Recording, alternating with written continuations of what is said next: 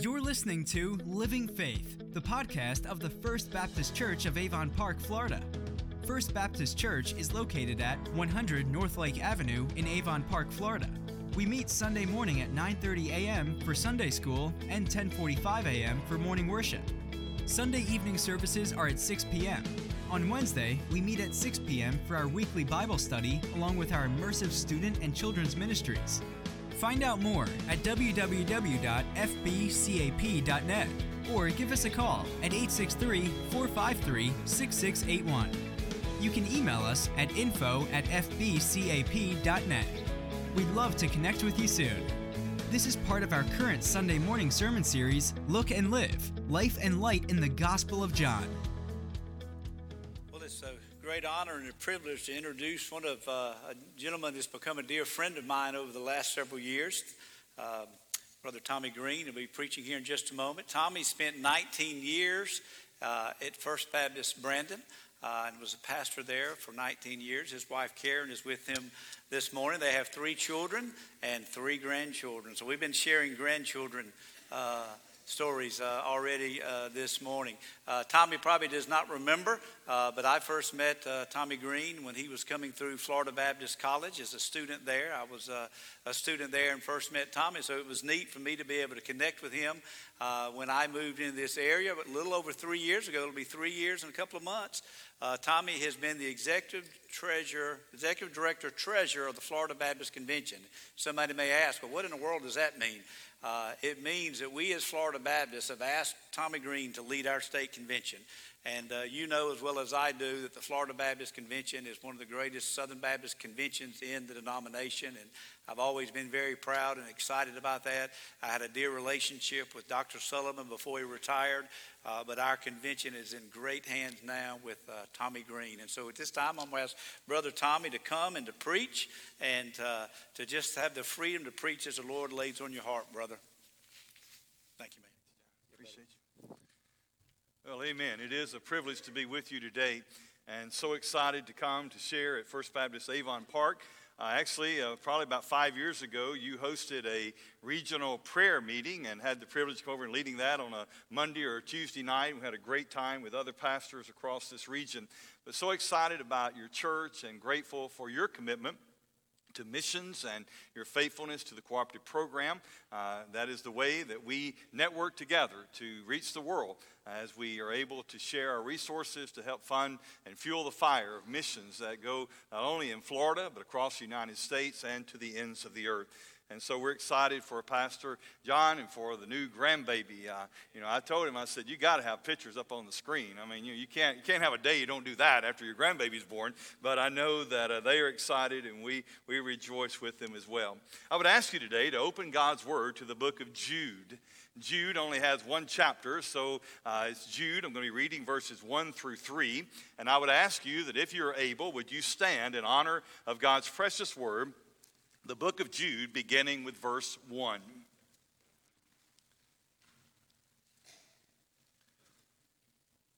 Jude, a bondservant of Jesus Christ and brother of James, to those who are called, sanctified by God the Father, and preserved in Jesus Christ, mercy, peace, and love be multiplied to you. Beloved, while I was very diligent to write to you concerning our common salvation, I found it necessary to write to you, exhorting you to contend earnestly for the faith, which was once for all delivered to the saints.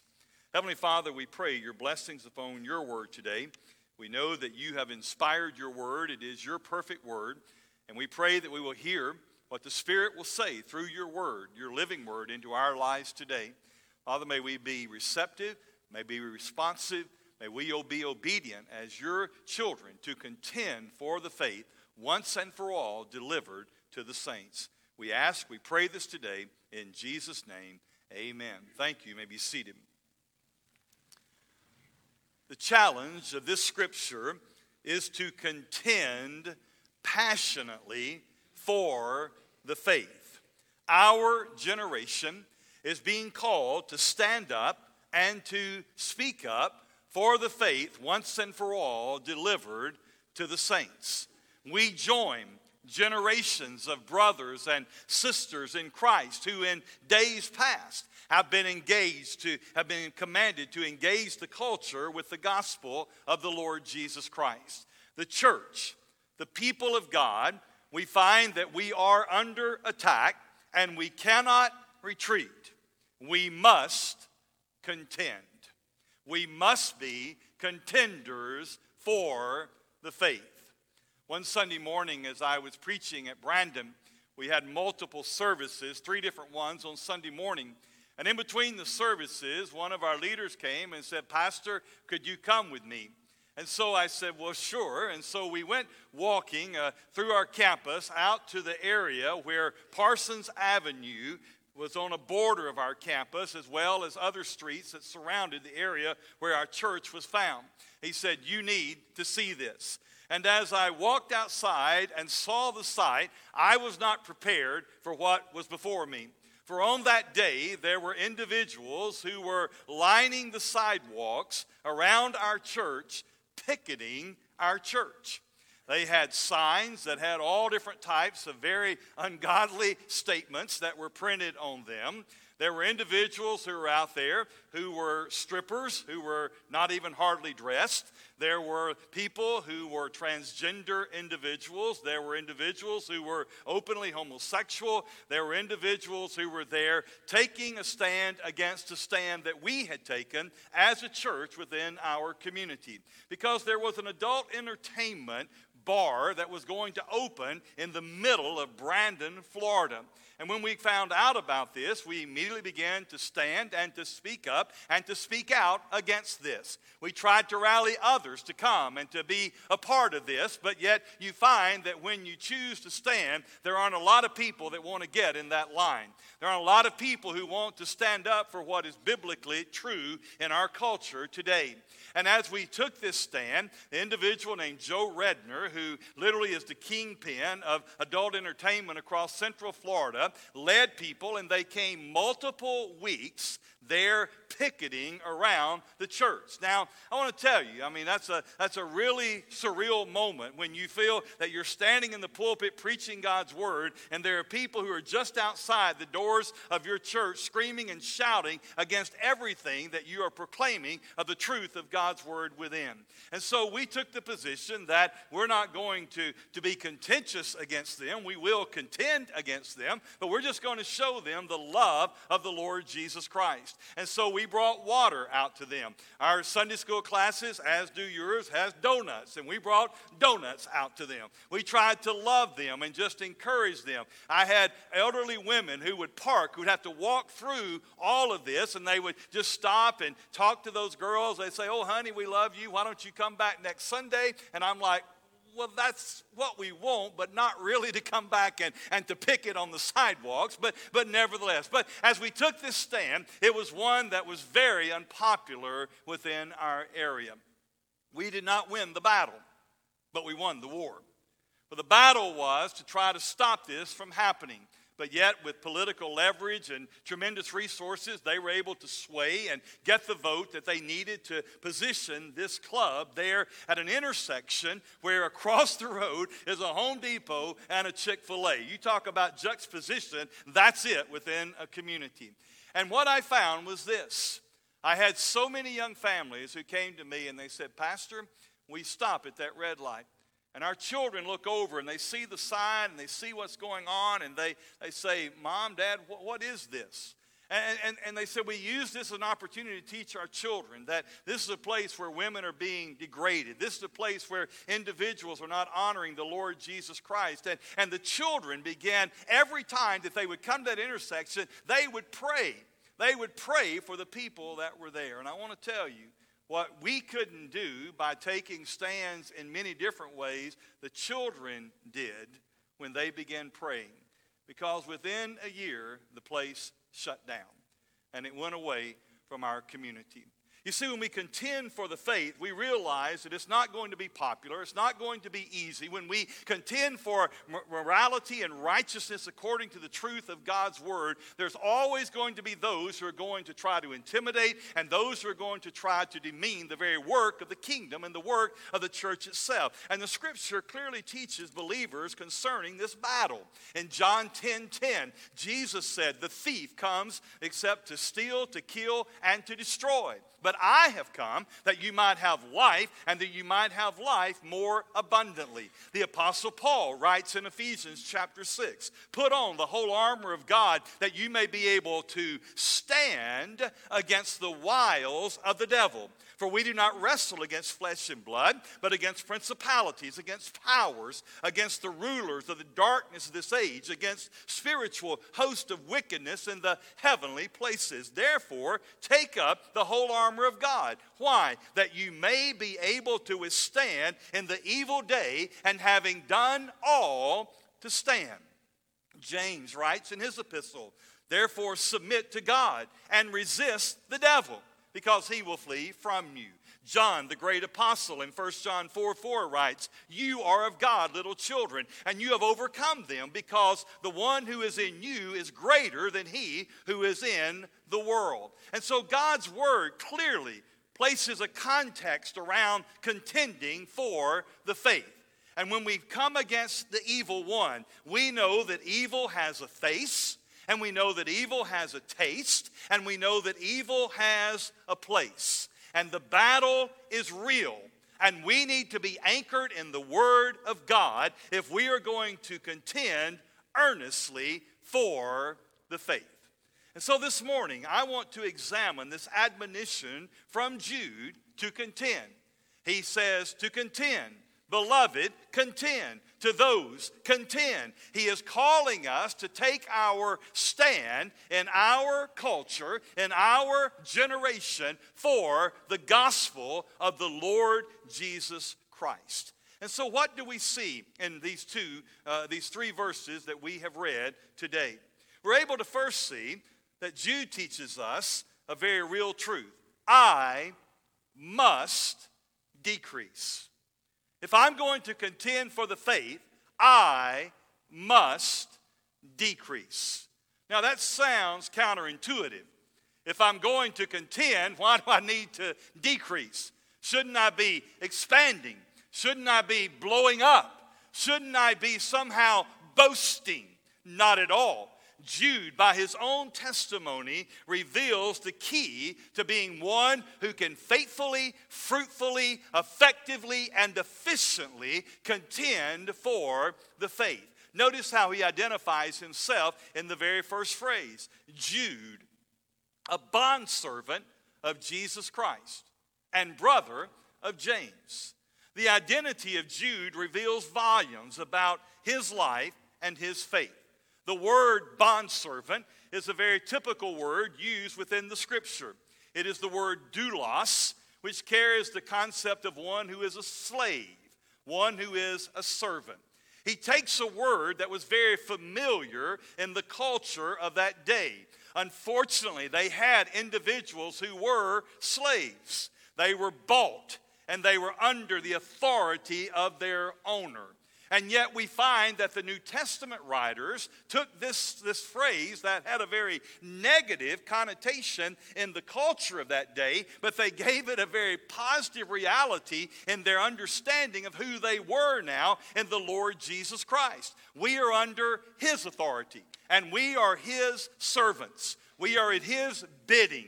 We will do whatever, wherever, whenever He asks of us, because we have one loyalty, we have one Savior, and His name is Jesus Christ. Now, for an individual to come to that understanding within their heart, you must decrease. We must be willing to say, Lord, not my will, but Thy will be done. We must be willing to surrender everything of our life to the lordship of Jesus Christ. We must be submitted to Him as a servant in every way. we find this testimony of many individuals in the Word of God as it relates to their faith in the Lord Jesus Christ. In John 3:30, John the Baptist said of Jesus, "He must increase, but I must decrease." In 1 Corinthians 6 and in Philippians 1, Paul will say, "For you are bought with a price. Therefore, glorify God in your body and your spirit, which are God's." Everything of your life is to the glory and the honor of the Lord. In Philippians 1:21, that very familiar statement of Paul, he says, "For me to live is Christ, but to die is gain." And then we find this testimony of Jude. Jude, a bondservant of Jesus Christ. You see, something happened in Jude's life. Something changed in Jude's life. The focus of Jude shifted when he became a believer in Jesus Christ. And we're able to discern this truth through the very next phrase of verse 1.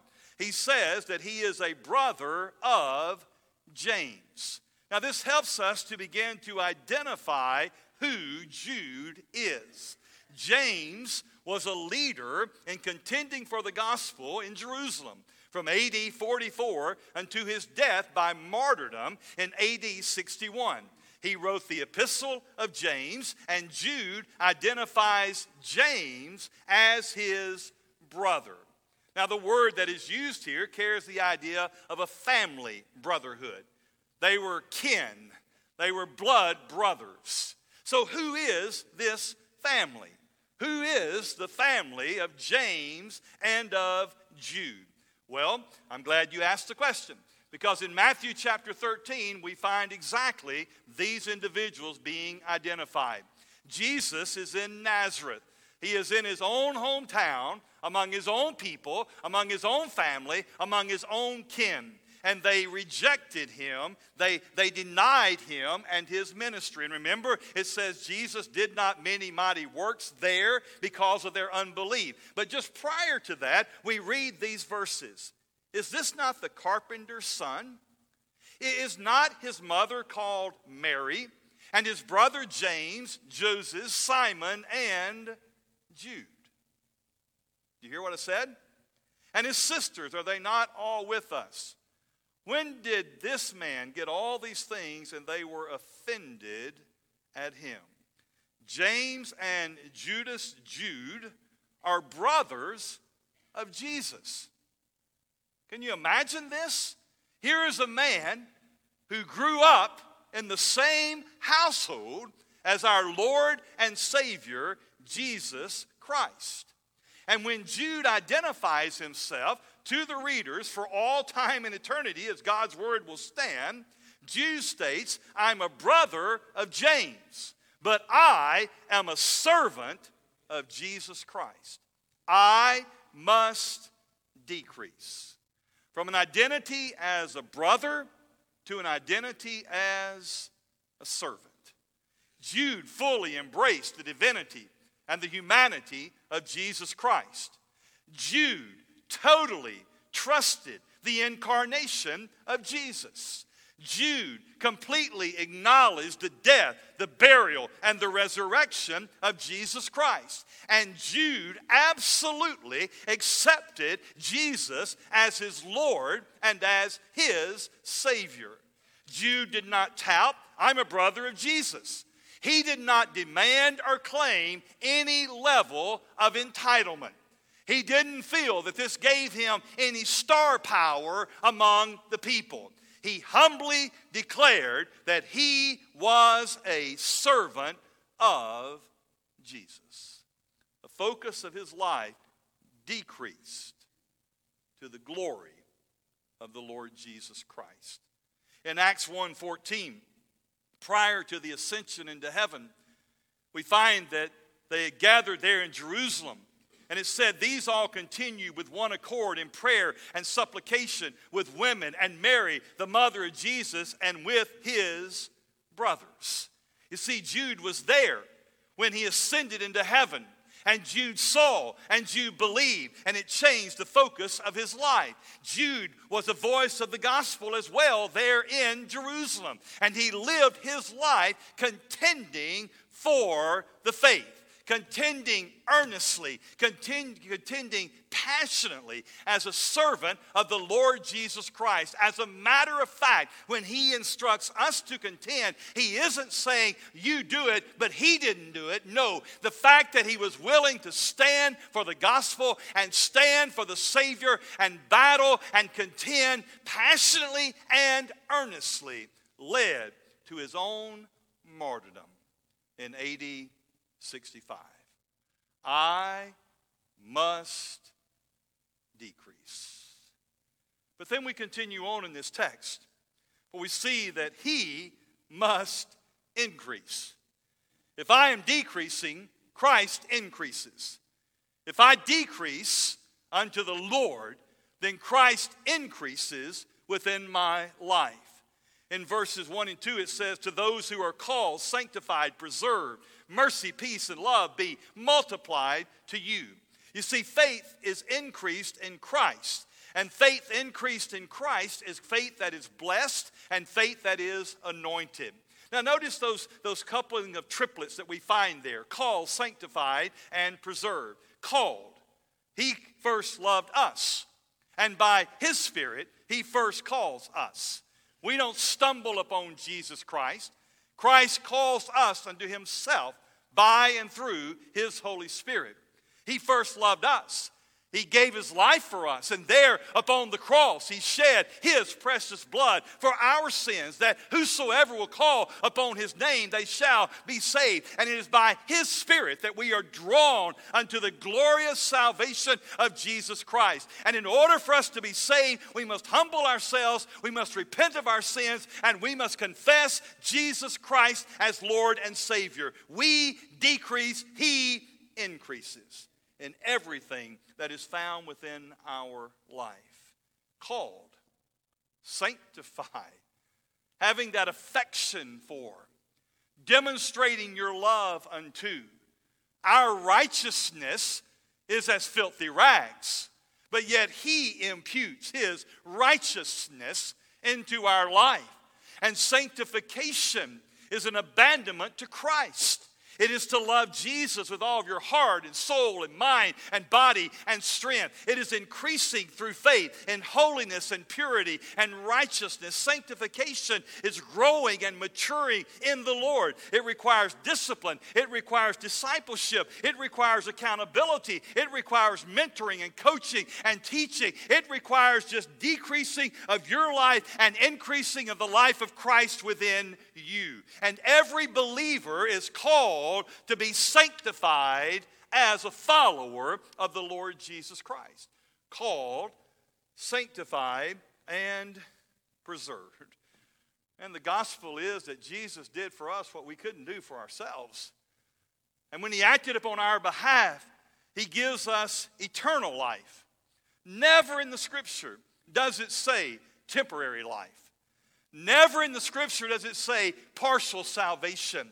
We are saved to the uttermost in the Lord Jesus Christ. We are preserved in Christ Jesus. Christ keeps watch over you, preserved. Christ guards you, preserved. Christ holds you fast, preserved. Your salvation is sealed and it is secure in the Lord Jesus Christ. Peter would write in chapter 1 of his first epistle, to an inheritance that is incorruptible and that is undefiled and that does not fade away, reserved in heaven for you, who are kept by the power of God through faith for salvation, ready to be revealed in the last time. So if we're called to contend for the faith, we decrease and he increases. But as he increases, he doesn't leave us ill-equipped or unprepared. No, he calls us, he sanctifies us, he preserves us, and we are to go into battle under the guard, under the covering, under the love, under the grace, under the mercy, under the peace of the Lord Jesus Christ. And we are called to contend passionately for the faith that was once and for all delivered unto the saints.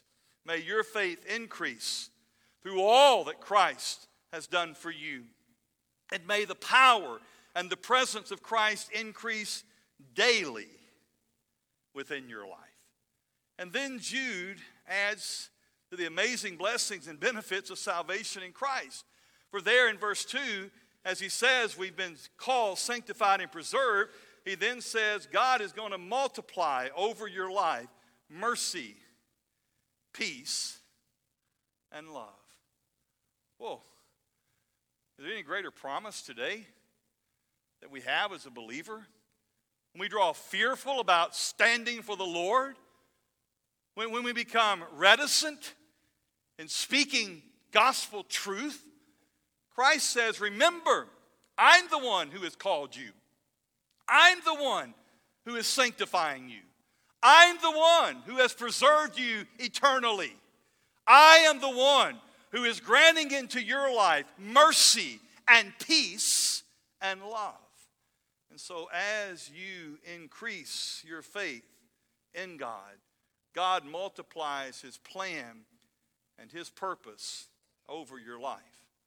What of your time, what of your talent, what of your treasure are you increasing by faith to Christ? You cannot live a victorious Christian life without abandoning your life to Christ. Take up the cross daily and follow me. And this requires intentional obedience, and it requires strategic commitment unto Christ. Now again, we see this beautifully illustrated within the Scripture in the early church. I mean, think about following the ascension of Christ. The Holy Spirit fell down upon those who were believers in the Lord, and the gospel began to go forward from Jerusalem to Judea to Samaria and to the ends of the earth. And these individuals were coming together under great pressure, under great persecution. They're in house churches. They're being thrown into prison. They're being exiled. They're being martyred right before people in public. And yet they contended earnestly for the faith. In Acts 4:31, we find a very pivotal prayer meeting, a pivotal moment in the life of the early church. It says, and when they had prayed, the place where they were assembled together was shaken, and they were filled with the Holy Spirit, and they spoke the word of God with boldness, contending for the faith. Shaken, God had to break some things off their lives. That sanctified part of walking with Christ, he increases, we decrease.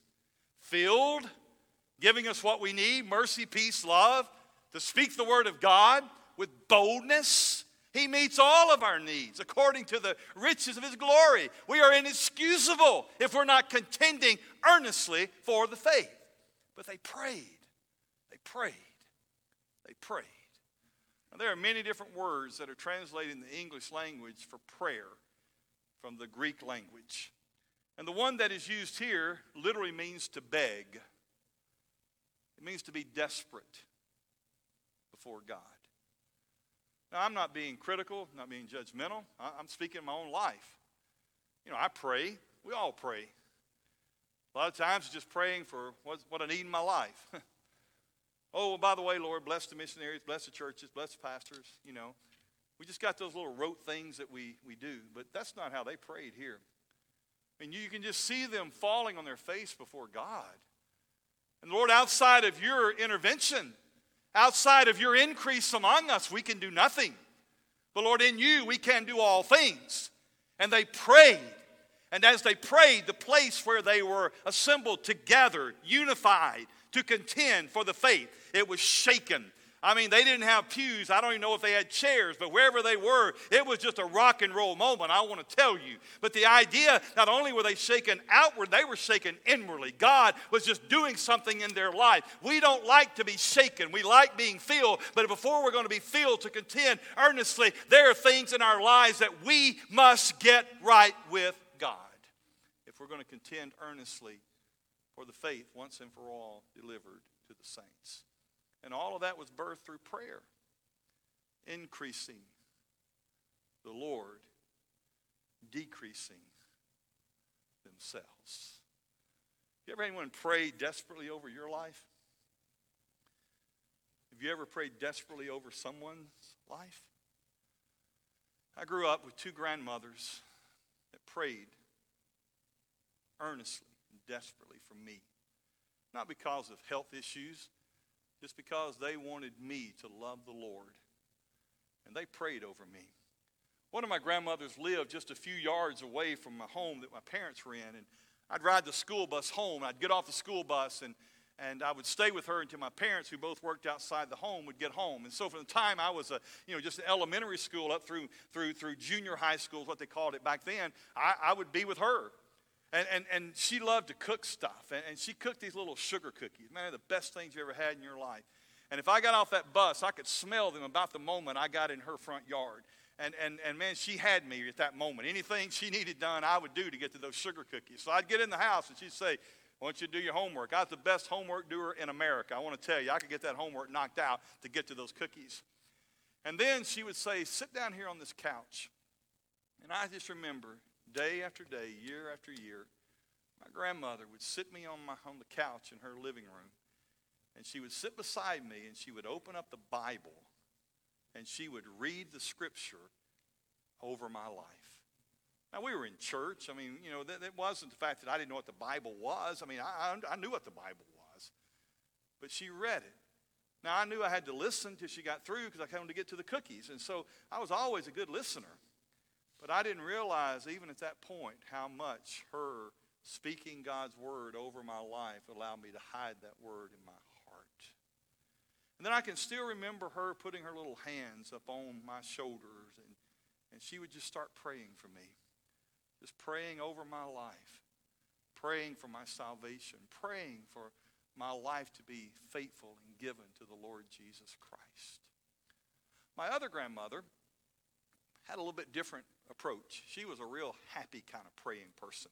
She would sing and shout and all that kind of stuff. And I'd get into her house and she'd say, "Oh, sit down here." And I'd sit down. And when she would pray for you, she liked to grab your cheeks. And she'd just pull them, and she'd pull them like right in front of her face while she's praying, You just kind of become, a contortionist with her. And one of the reasons that's kind of important in this, I mean, I grew up in North Alabama, so, you got to give me a pass, forgive me for, some of those things. I can't help it. That's just where I grew up. I love it, but that's where it was. This grandmother dipped snuff. Any of your grandmothers dip snuff? Yeah, don't get all holy on me. A lot of you are raising your hand in here. And she did. And I remember she'd grab my cheeks and she'd get me right here and I'd be thinking, say it and don't spray it. Whatever you're going to do, over these next few moments. And she would just cry out to the Lord. And she would sing and she would pray over my life. Now, I don't understand what people know in heaven and what they know about what's going on earth. I have no idea. But I really hope and pray that somehow that both my grandmothers know that their prayers did not go in vain. And that every time in the daily walk that I contend for the faith, I think about those prayers that have covered my life. I must decrease. He must increase. But then the next part of what Jude moves us to is that we must release. We must release. Notice what he says in verse 3. "Beloved, I was very diligent to write to you concerning our common salvation. I found it necessary to write to you, exhorting you to contend earnestly for the faith which was once and for all delivered to the saints." We are in this fight together. We are. Out of every tribe, out of every tongue, multi-ethnic, multicultural, multi-generational, multilingual, we're all in this together. We're one family in the Lord Jesus Christ with a kingdom call to contend for the faith. Christ has called his church, but we need each other. There's one body, one spirit. There's one Lord, one faith, one baptism, one God, one Father is above all, through all, and in you all. And then together we must release our lives to the faithfulness of the ministry of the gospel of the Lord Jesus Christ. Together we must contend. The word contend means to fight. It means to struggle. This isn't some pretend video game. This isn't something we've watched on TV where we know in the end everything's going to kind of come out all right. We don't know, but God knows. We can't see, but God sees. And if God has called us to contend, we trust the fact that He will keep us. He will guard us. He will preserve us, that we are His children. And we are in a cultural war. We are in a battle for the worldview around us. We are in a societal struggle. Just think about the realities day by day. Racism, social injustice, abortion, physical abuse, emotional abuse, financial abuse, mental abuse, sexual abuse, broken lives in families, confused sexuality, a post-Christian culture, crime, poverty, radical beliefs, terrorism, fear, uncertain future, intolerance, immorality, homelessness, religious liberty at stake, sexual identity issues, liberal agendas, moral relativism, prejudice, violence, human sex trafficking, bigotry, addictions, lying, bondage, cheating, stealing, anger, hatred, greed, pornography, bitterness, envy, secret sins, presumptuous sins, lust of the flesh, lust of the eyes, the pride of life, the weak, the wounded, the beaten, the berated, the forgotten, the forsaken, isolated and abandoned. We've all sinned and we've all fallen short of the glory of God, and that is the battle that we face every day. Are we going to be found faithful? Or are we going to retreat into what we believe is the safety of our sanctuary? Believers, we must contend for our community, for our city, for our state, for our nation, and for the nations. You must contend for Avon Park. You must contend for your church. You must contend for your family. You must contend for your marriage.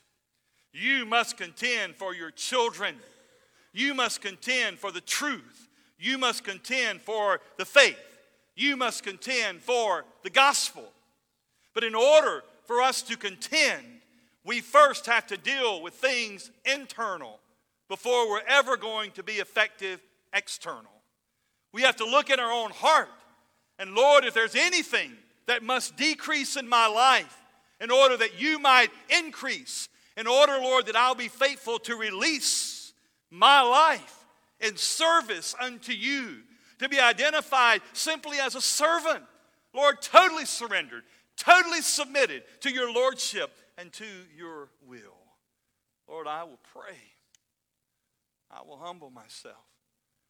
Lord, shake me that I can be filled to speak God's word with boldness.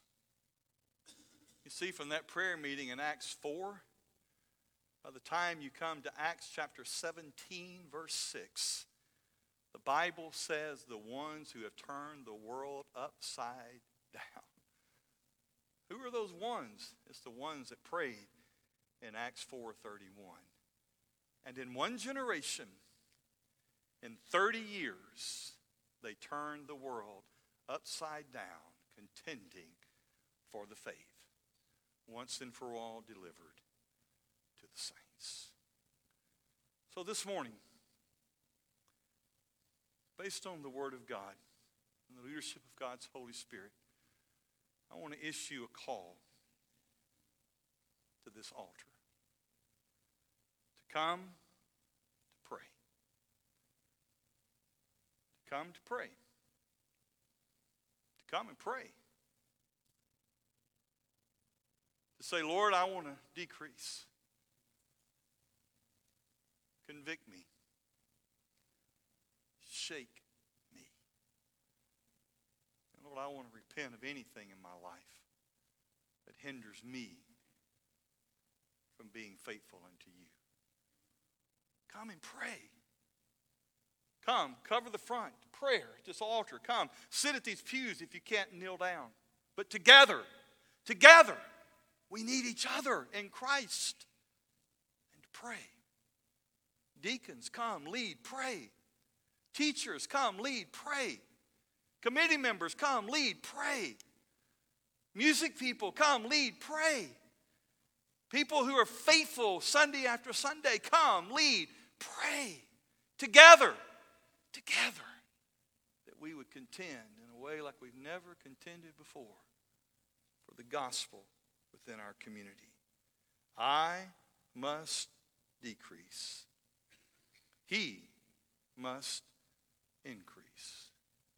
And we must release. Written from a man who grew up every day side by side with our Lord and Savior. But yet he saw who he was. And he believed. And he no longer identified himself in that way. He now said, I am a servant of the Lord Jesus Christ. Would you come today with that being your prayer? There may be individuals here today that the Lord is speaking to in regards to salvation within your life. His Spirit is calling you and drawing you to that place. If that's a commitment that you are led to make today, then we encourage you to come. Share it with Pastor. They'll walk through whatever steps there are in you making that decision and following Christ with your life. We want to encourage you in that way today. Father, we thank you for your precious word. We thank you for your holy truth. And Lord, we are inspired by these men and women of great faith whose lives were surrendered to you, who stood boldly and contended for that faith. Lord, forgive us that we have become a generation that we're more concerned about buildings and budgets and programs. We're more concerned about things that are really important but not critical to the kingdom. And we change the priorities of your word. But Father, we want to be people who will contend faithfully for you.